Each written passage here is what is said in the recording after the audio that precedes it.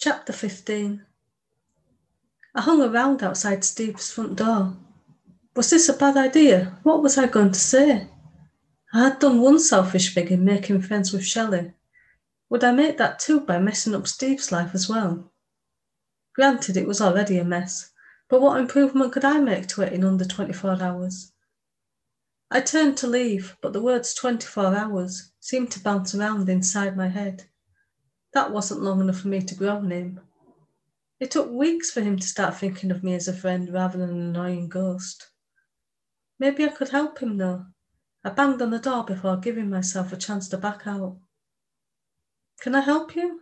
Steve asked, peering out from behind the door.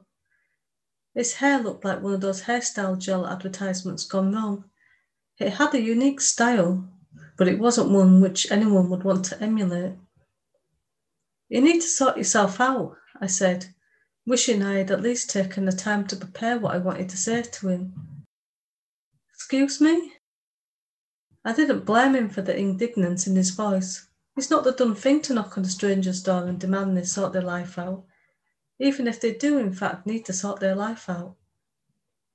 "So what if you didn't complete your journalism degree? You're a damn good journalist.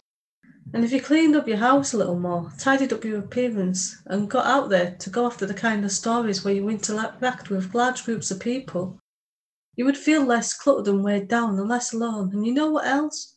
We all feel alone sometimes, so what if you're more alone than other people because you see ghosts and they don't? And so what if you have to hide that part of yourself from people? We've all got something that makes us different, something that people would be put off by. This is 2020 though, and at least people are more open to ghosts and paranormal activity.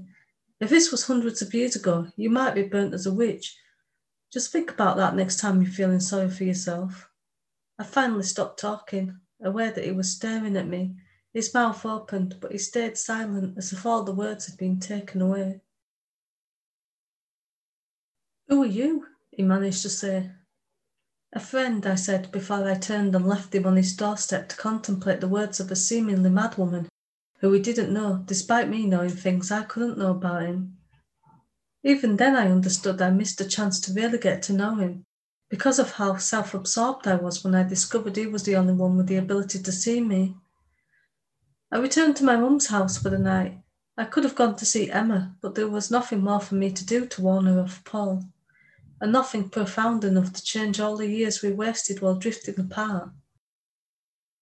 I stared at the ceiling while trying to get to sleep in my old room. There was a small double bed and a chest of drawers in the room, but my mind drifted to a time when 2 single beds, 2 chests of drawers, and a wardrobe all made the room seem more cramped. I always felt like we constantly fought for space as Emma tried to sneak her clothes into my drawers or my side of the wardrobe. I closed my eyes, seeing the images in my mind. Me and Emma arguing over space or clothes, such as her borrowing my clothes and never returning them.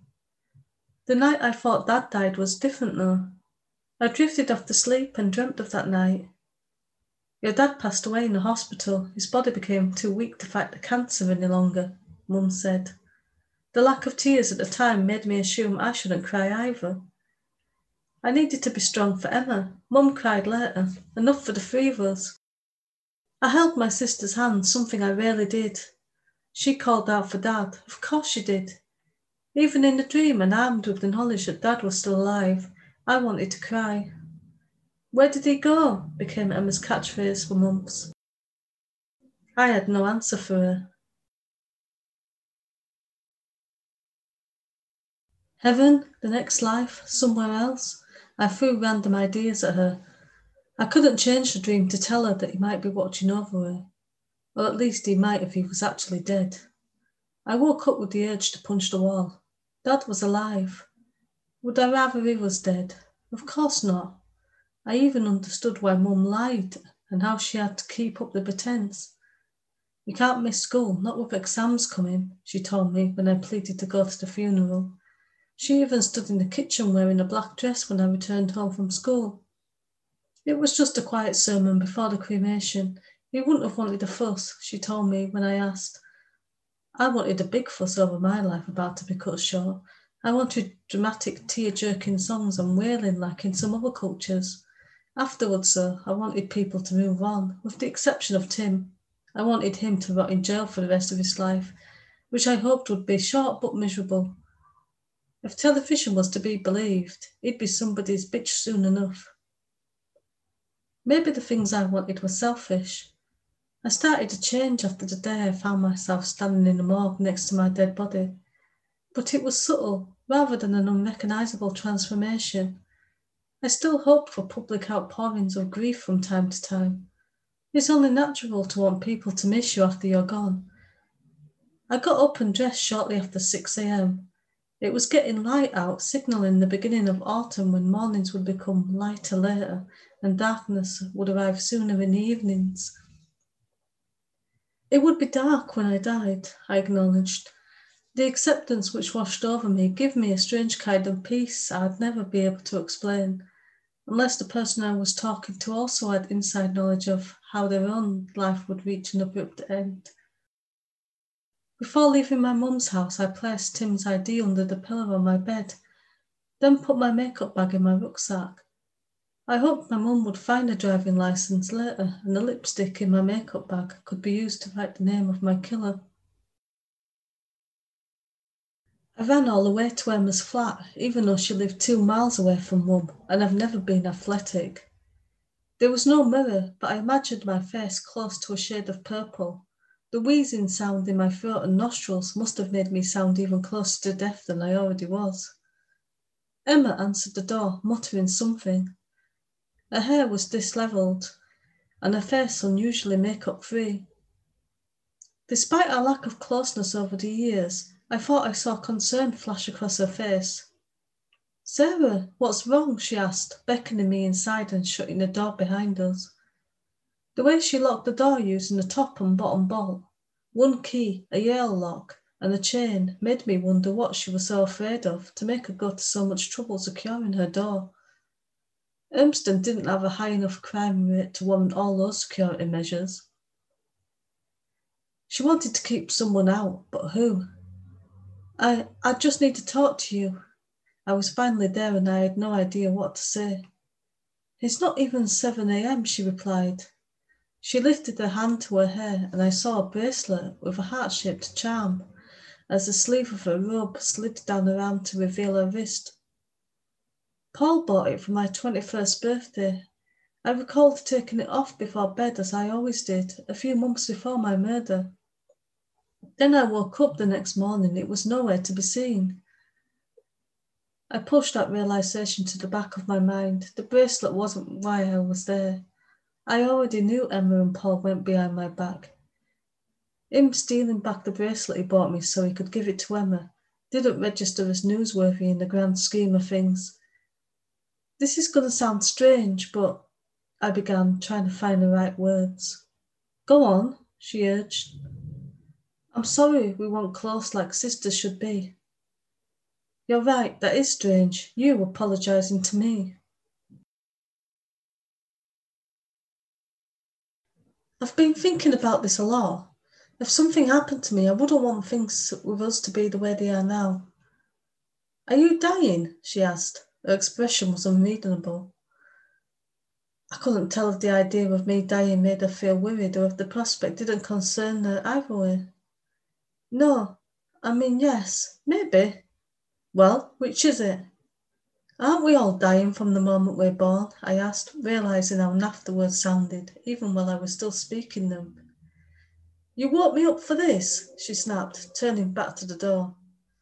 She was going to kick me out if I didn't say anything else. I didn't want the last time she saw me to end with her telling me to leave her flat. "I'm sorry for my part in how things never worked out between us, and I want you to know I forgive you for your part. Just what?" she began, unlocking the door. "Paul was never a good choice for either of us." She turned the key, glaring at me. Her eyes only looked away long enough to turn the Yale lock and slide the chain open. "Out! I don't know what this is, but I'm too tired for it and I've got a lot to sort out today." "It's okay," I said, resting my hand on her free arm as she used her other hand to pull the door open. "Really, it's okay." The last thing I wanted was for her to look back at this and feel guilty for turning me away just hours before my brutal murder. You couldn't have done anything to change things. Remember that. She rolled her eyes. Whatever, she snapped. I told myself Emma had no way of understanding what I was talking about or what would happen later that day. As I walked away, I heard beeps on behind her door as though she was setting an alarm system. It was my turn to roll my eyes. Nobody was getting past all those locks. The alarm was unnecessary. Before going to work, I found the alley where I felt sure I was murdered. It wasn't easy with so many alleys everywhere I went, but there were always so many. Maybe I just noticed them more. I used the lipstick and wrote Tim in enormous letters beside the bin near where I'd seen my dying body left behind during the recollection of my own murder.